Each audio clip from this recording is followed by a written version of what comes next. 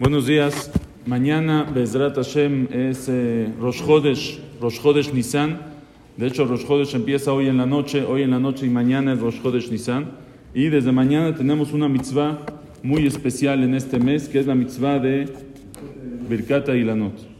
Birkat Hailanot es una verajá que se dice una vez al año cuando uno ve los árboles frutales, cuando los ve otra vez florecer, vuelve a ver flores en los árboles, ahí se dice Birkat Hailanot. Birkat Hailanot es tanto para hombres y también las mujeres pueden decir Birkat Hailanot, también pueden decir.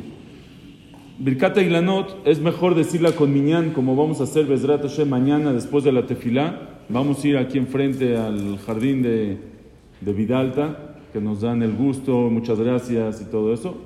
Y vamos a decir ahí, gracias Moni, y vamos a decir ahí Birkat Hailanot. Birkat Hailanot tiene que ser árboles frutales que tienen las flores. Si es árbol no frutal, si es árbol que no da frutos, no se dice Birkat Hailanot sobre ese árbol. Un árbol de frutas que todavía tiene flores, si ya no tiene flores y ya tiene frutos, ya tampoco se dice Birkat Hailanot. Lejatjila, tienen que haber dos árboles. Hay quien dice que dos árboles de diferente fruto, pero en verdad los poskim dicen que con que sean dos árboles para que sea mucho, pero si son dos árboles, aunque sea del mismo fruto, también se puede decir Birkat Hailanot. Birkat Hailanot también se dice de noche, y la verajá consiste en una verajá muy cortita. Baruch atah Hashem Elokeinu melech haolam, bendito seas tú, Hashem nuestro Dios, el Rey del universo, Shelo hiser beolamo klum, que no faltó en su mundo nada, no falta nada en el mundo, ubarabo Beriotovot, y creó en él creaciones buenas,